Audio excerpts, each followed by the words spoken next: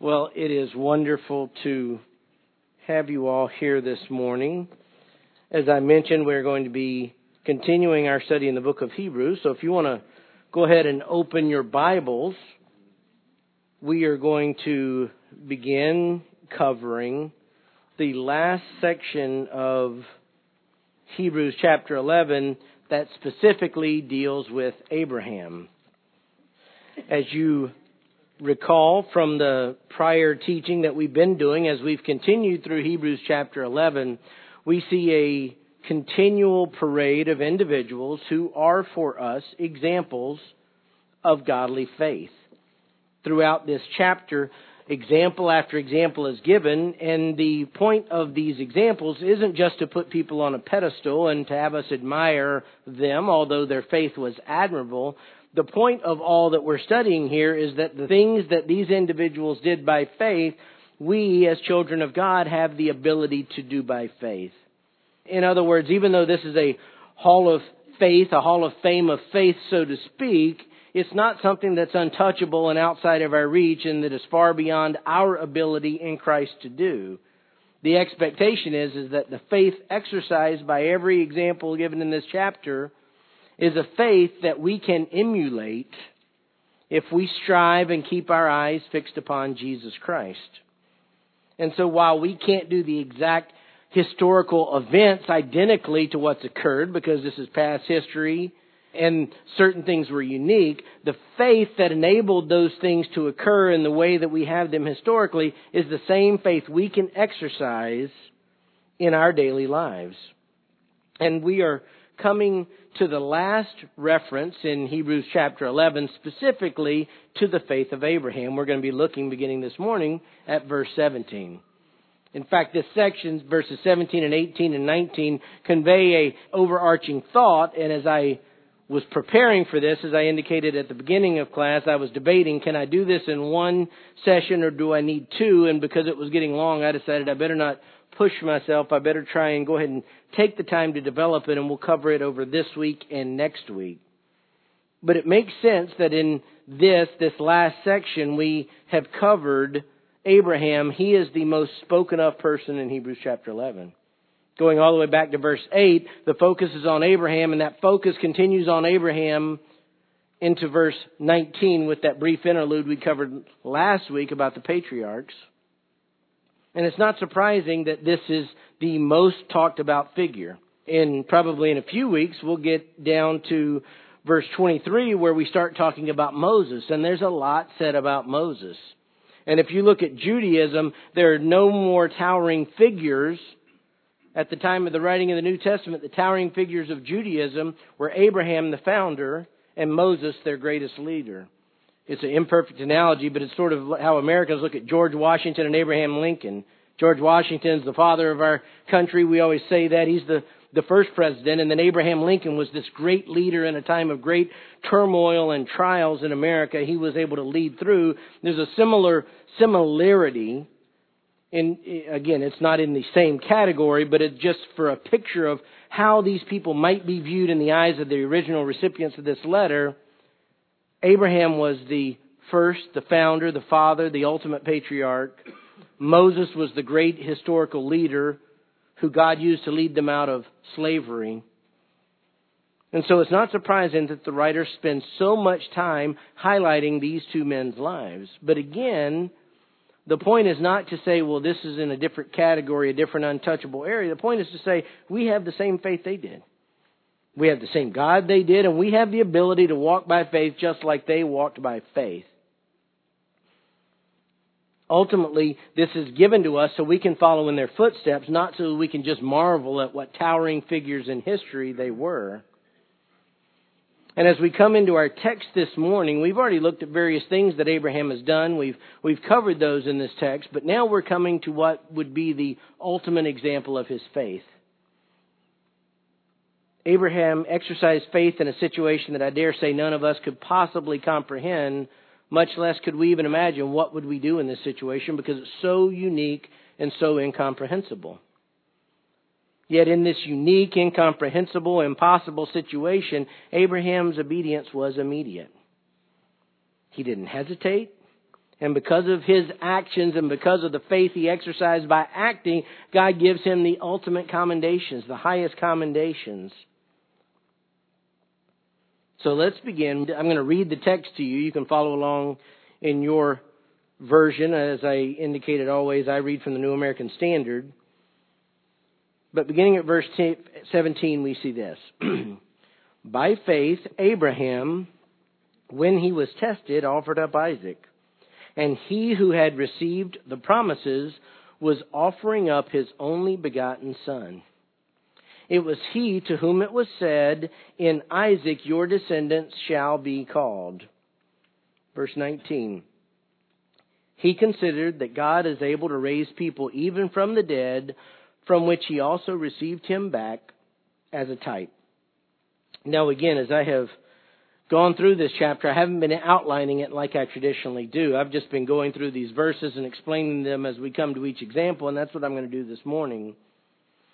But this is one of the central events in the history of Abraham's life.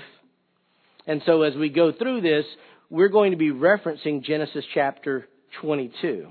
Now again, we're going to be going back and forth. There's going to be a couple of references where I'll pull over to Genesis chapter 22, because in Genesis chapter 22 verses 1 through 19, we find the Old Testament account that is being summarized and talked about here in Hebrews chapter 11.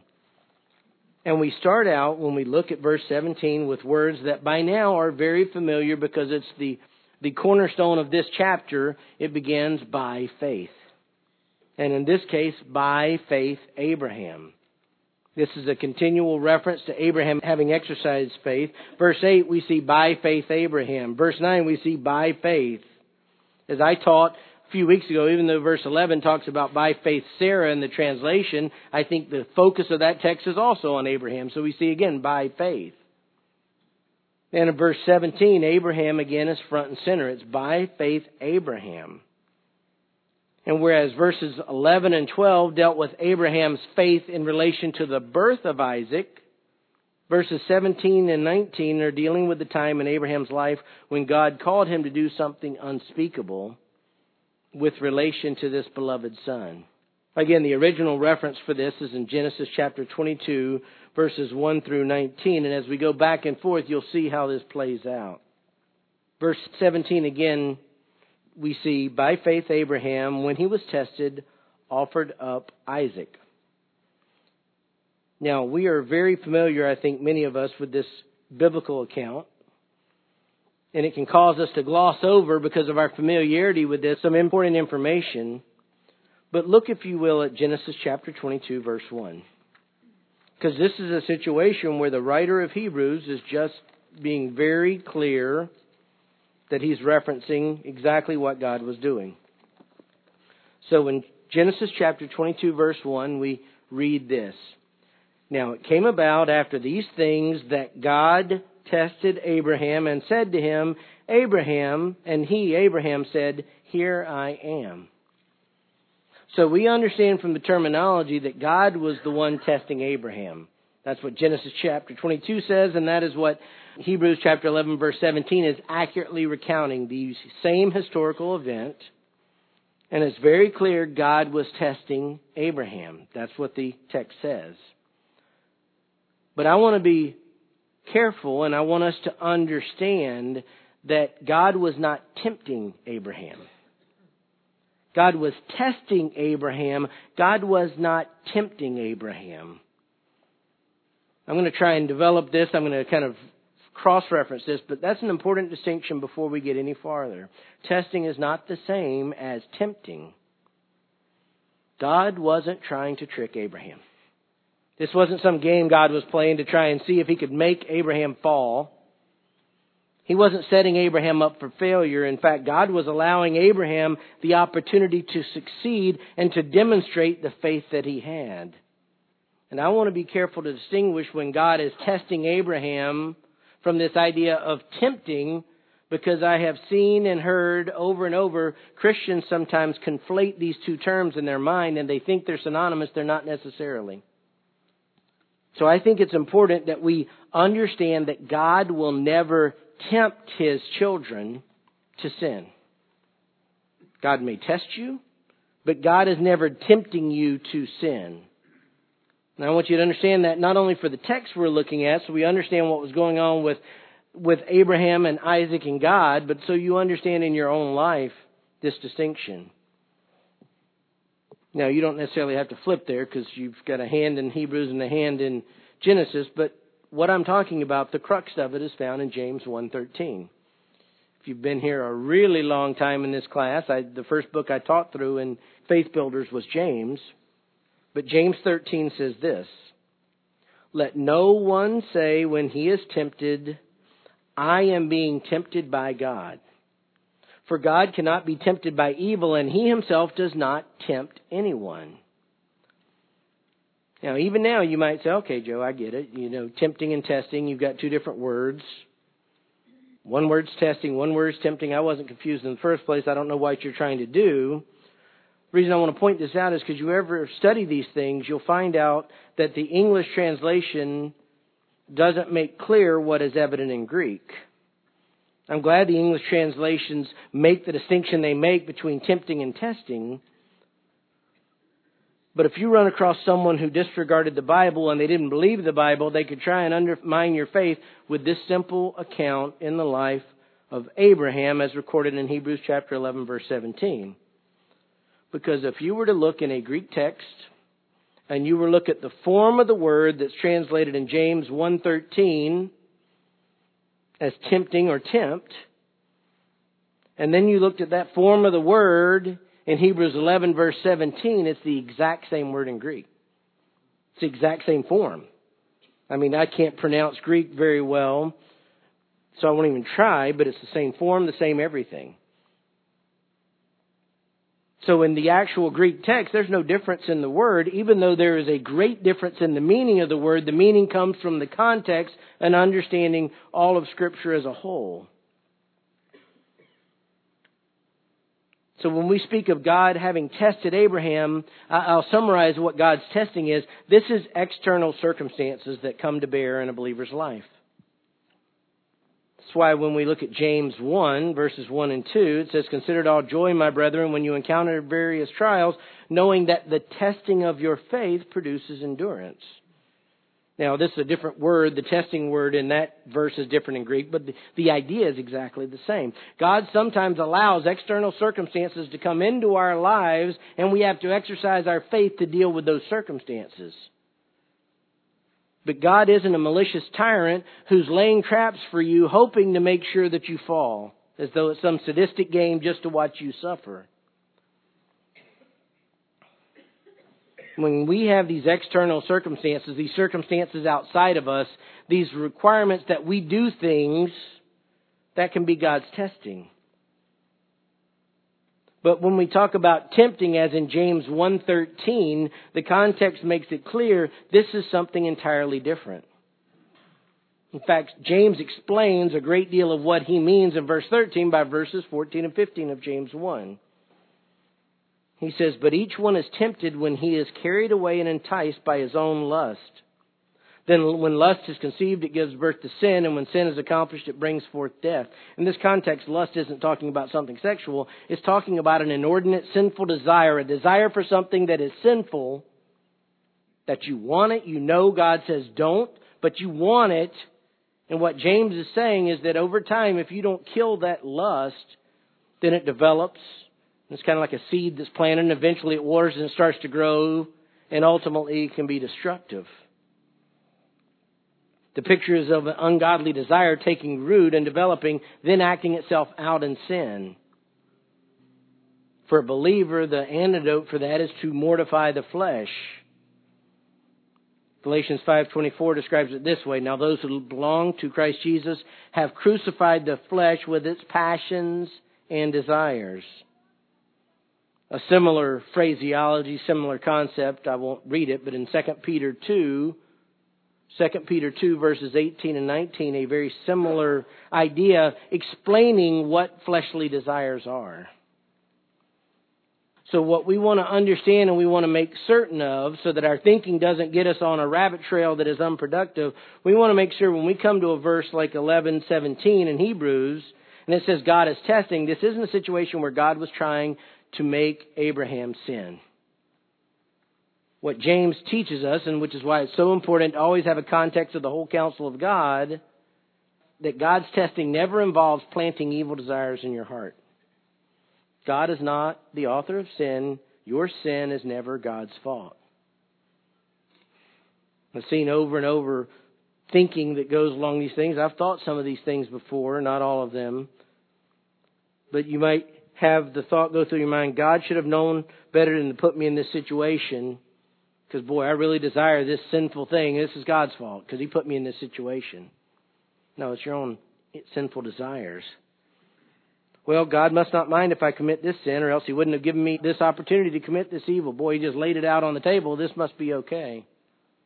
Well, God is sovereign. If He doesn't want me to engage in this sin, which I'm about to do because that's what I want to do, well, He can stop me. And if He doesn't stop me, it must be okay. The wickedness with which we can deceive ourselves is limitless. And we don't want to misunderstand a text like this and think, well, this is God. This is how God does it. God wanted Abraham to sin. God must want me to sin. That's not it at all. It's not even in the equation. Understand, God does not entice us to sin. And when God tested Abraham, He wasn't trying to entice him to sin. He's not the one. God never tempts us to engage in evil. He never gives us these evil desires. They reside within us already. We can't blame God for our sin. So again, I want to clarify. God was not trying to make Abraham sin. God was not trying to make Abraham fail. The testing of Abraham did not involve God placing some kind of desire to sin inside Abraham's heart and seeing if he would act on it. The testing of Abraham was external. Now, did it involve his will and his emotions? Of course it did. I don't doubt that eventually, even though the text does not clarify it and we don't read about it in Scripture, there might have been some internal turmoil when he initially heard what God was commanding. But God wasn't trying to trick him. He wasn't trying to get him to fail, and God wasn't trying to get Abraham to sin. So we're going to look a little bit more into what this testing actually involved. Again, back to verse 17. By faith, Abraham, when he was tested, offered up Isaac. Now again, let's look at chapter 22 of Genesis, because this is the more detailed account of this, and the command is very straightforward in Genesis 22, verse 2. God's already decided He's going to test Abraham. He's called Abraham. Abraham says, I'm reporting for duty, God. I'm here. Verse 2 of chapter 22. He said, God is the pronoun there. God said, take now your son, your only son, whom you love, Isaac, and go to the land of Moriah and offer him there as a burnt offering on one of the mountains of which I will tell you. There's a sense in which what God said wasn't hard to understand. God's told him go to a specific place, and then when you get there, I'll show you a more specific place. And when you get to that place, I want you to kill your son. That's the sacrifice that's being talked about there. And I have to admit to you that it's hard for me to get my mind around this. I can't even imagine how I would react if God said to me, Joe, take Rachel, my oldest daughter, go to a certain place and kill her, and this will be an act of worship of me. It's hard to comprehend. And yet, this is what the Word of God says. But this test goes beyond just the staggering act of saying you need to kill your child. Because Isaac was not just any child. Read back in Hebrews, because this is sort of an explanation, and we're going to be digging deeper into this, but this is telling something about who Isaac was. By faith, Abraham, when he was tested, offered up Isaac, and he, Abraham, who had received the promises, was offering up his only begotten son. It was he, Abraham, to whom it was said, in Isaac your descendants shall be called. Now, the significance of Isaac is tied up in this reference to promises. Because when it says, when he, Abraham, who had received the promises, these are promises God had given Abraham. This isn't just any old promise. This promise is foundational to everything in human history. In fact, this promise is foundational to our salvation. If you recall a few weeks ago when I taught, or even last week, it was through the seed of Abraham that the Messiah comes. And the seed wasn't Ishmael, it was Isaac. It's the promise, if you look down in verse 12 of Hebrews, chapter 11, verse 12, therefore there was born of even one man, and him as good as dead as that, as many descendants as the stars of heaven in number, and innumerable as the sand which is by the seashore. But I want you to go with me back to the book of Genesis, because I'm going to highlight a few things. So if you've got Genesis chapter 22 held, go all the way back to Genesis chapter 12. One of the things I've really enjoyed about studying the book of Hebrews is it forces you into the Old Testament every week. It's a great study because everything is building on God's Word of the Old Testament, and it's a great discipline that we have to go back to make sure we're understanding exactly what occurred. We've read some of these scriptures before, but I want you to see God promising Abraham things. In Genesis 12, 1 and 2, we read this. Now the Lord said to Abram, go forth from your country and from your relatives and from your father's house to the land which I will show you, and I will make you a great nation, and I will bless you and make your name great, and so you shall be a blessing. Flip over one chapter to Genesis 13. We see in Genesis chapter 13 and verses 14 through 16 this. The Lord said to Abram, after Lot had separated from him, now lift up your eyes and look from the place where you are, northward and southward and eastward and westward. For all the land which you see, I will give it to you and to your descendants forever. I will make your descendants as the dust of the earth, so that if anyone can number the dust of the earth, then your descendants can also be numbered. Flip over 2 chapters to Genesis chapter 15. Genesis chapter 15, verse 1. After these things, the word of the Lord came to Abram in a vision, saying, do not fear, Abram, I am a shield to you. Your reward shall be very great. Abram said, O Lord God, what will you give me, since I am childless, and the heir of my house is Eliezer of Damascus? And Abram said, since you have given no offspring to me, one born in my house is my heir. Verse 4, then behold, the word of the Lord came to him, saying, this man will not be your heir, but one who will come forth from your own body, he shall be your heir. And he took him outside and said, now look toward the heavens and count the stars, if you are able to count them. And he said to him, so shall your descendants be. Then he believed in the Lord, and he reckoned it to him as righteousness. At the very least, Abraham was saved at that point. Flip over a couple more chapters. Genesis chapter 17. Verses 5 to 7 of Genesis 17. No longer shall your name be called Abram, but your name shall be Abraham. For I will make you the father of a multitude of nations. I will make you exceedingly fruitful, and I will make nations of you, and kings will come forth from you. I will establish my covenant between me and you and your descendants after you throughout their generations for an everlasting covenant, to be God to you and to your descendants after you. This is all what's being referred to in Hebrews chapter 11 when it talks about he who had received the promises. God promised Abraham over and over and over these things. It's the same, you could frame it in the same basic promise. My seminary professor used to keep drilling into our heads. He was promised land, seed, and blessing. Land, seed, and blessing. But the cornerstone of all of this revolved around a specific son. And what the writer is making clear is he's zeroing in on the central truth of God's promises. All of the promises to Abraham focused on Isaac.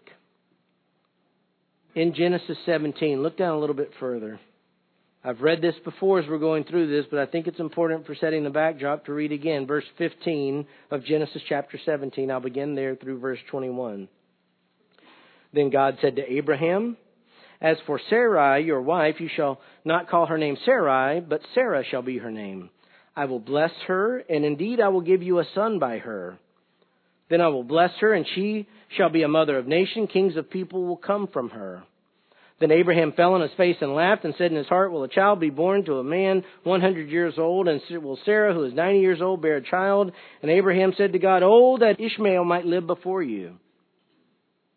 Just as an aside, and I've covered this before, Abraham had a son named Ishmael that came through Hagar. He's just thinking, okay, God, no, you're just out there, God. Ishmael, he's the man.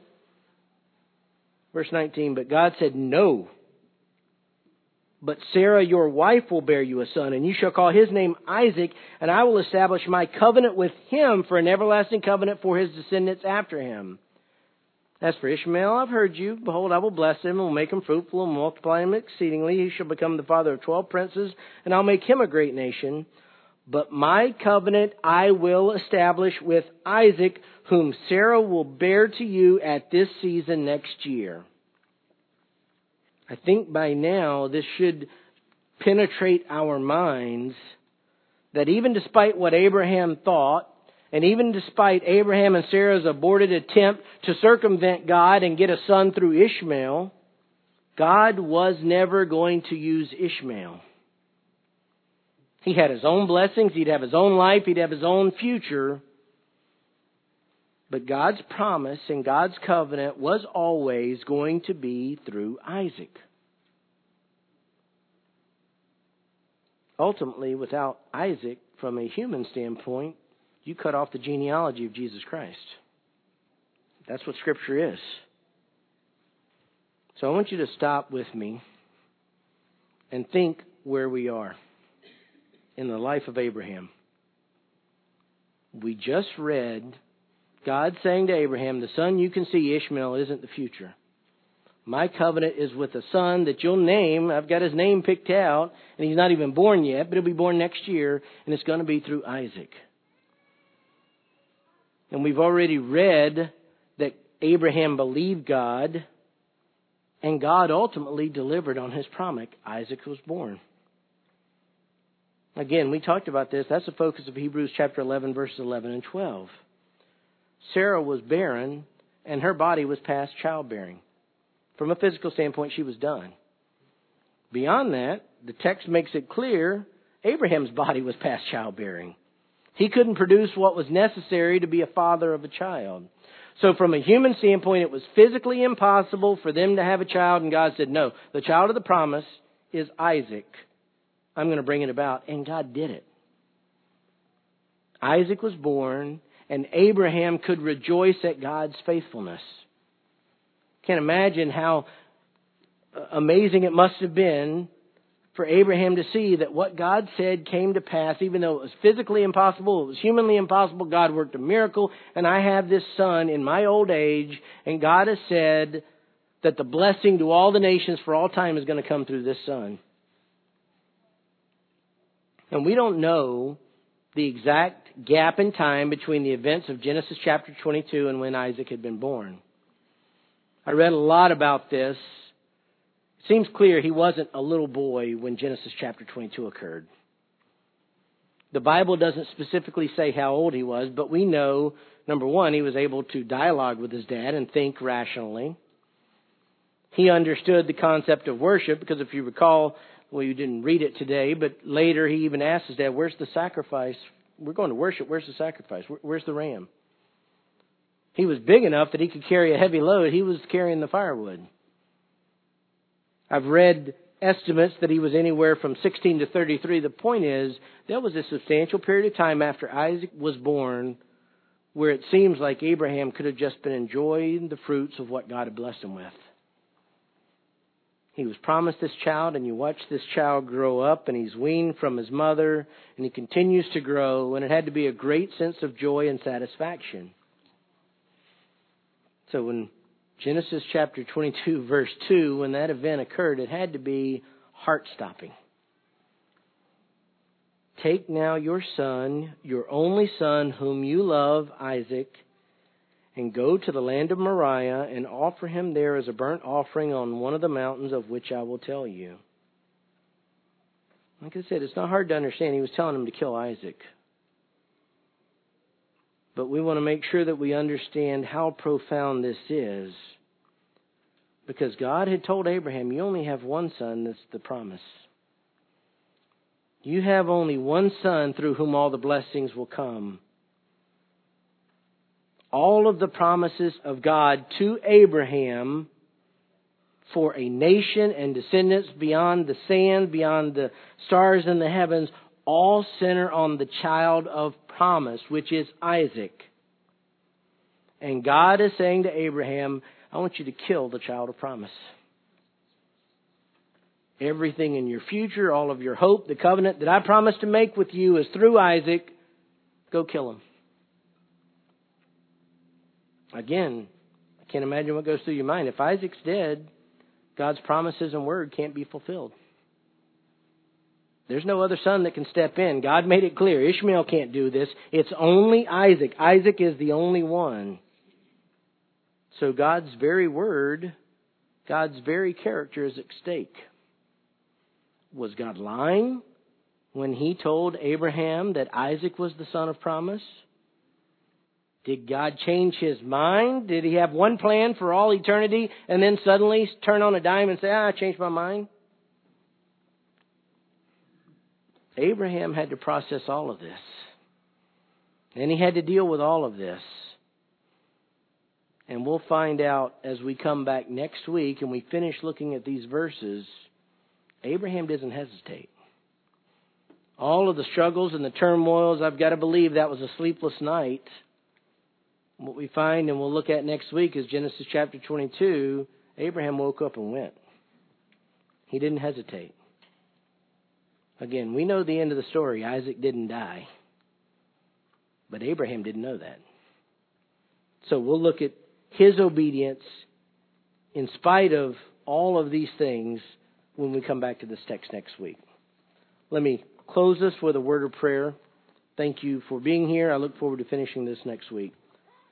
Dear Heavenly Father, we are very familiar with certain passages of the Bible. Lord, even as an unbeliever, I at least knew something about a story of Abraham being called to sacrifice Isaac. But Lord, I pray that you would help us understand the truth you have for us here. Lord, you've not called us to offer a child like this. One of our children is not the foundation for the covenant through whom Messiah would be born. And yet, even when he was asked to do something that had to seem incomprehensible and impossible, Abraham's faith allowed him to act. Lord, again, we aren't in this exact situation. But there are circumstances in our life that occur where we understand from your word obedience looks like a certain thing, and yet that obedience can seem impossible. Lord, we can waver and we can doubt and we can question. We pray that you would give us the faith to respond in obedience to whatever you've called us to do. No matter how impossible, no matter how costly, Lord, help us to understand that if you've called us to do something, we can do it with confidence that you will glorify yourself and that you will enable us by faith to accomplish all that you've sent us to do. Lord, I pray that you would help us as we prepare to hear from Pastor Steve, that we would be able to focus on the truths of Psalm 23. Pray that you give Pastor Steve great boldness and freedom, and that you would be upon him by your Holy Spirit so that he could proclaim truth with accuracy but great boldness. And I pray that you would give us ears to hear so that we could act on your word. Lord, we ask all of these things in Jesus' name. Amen.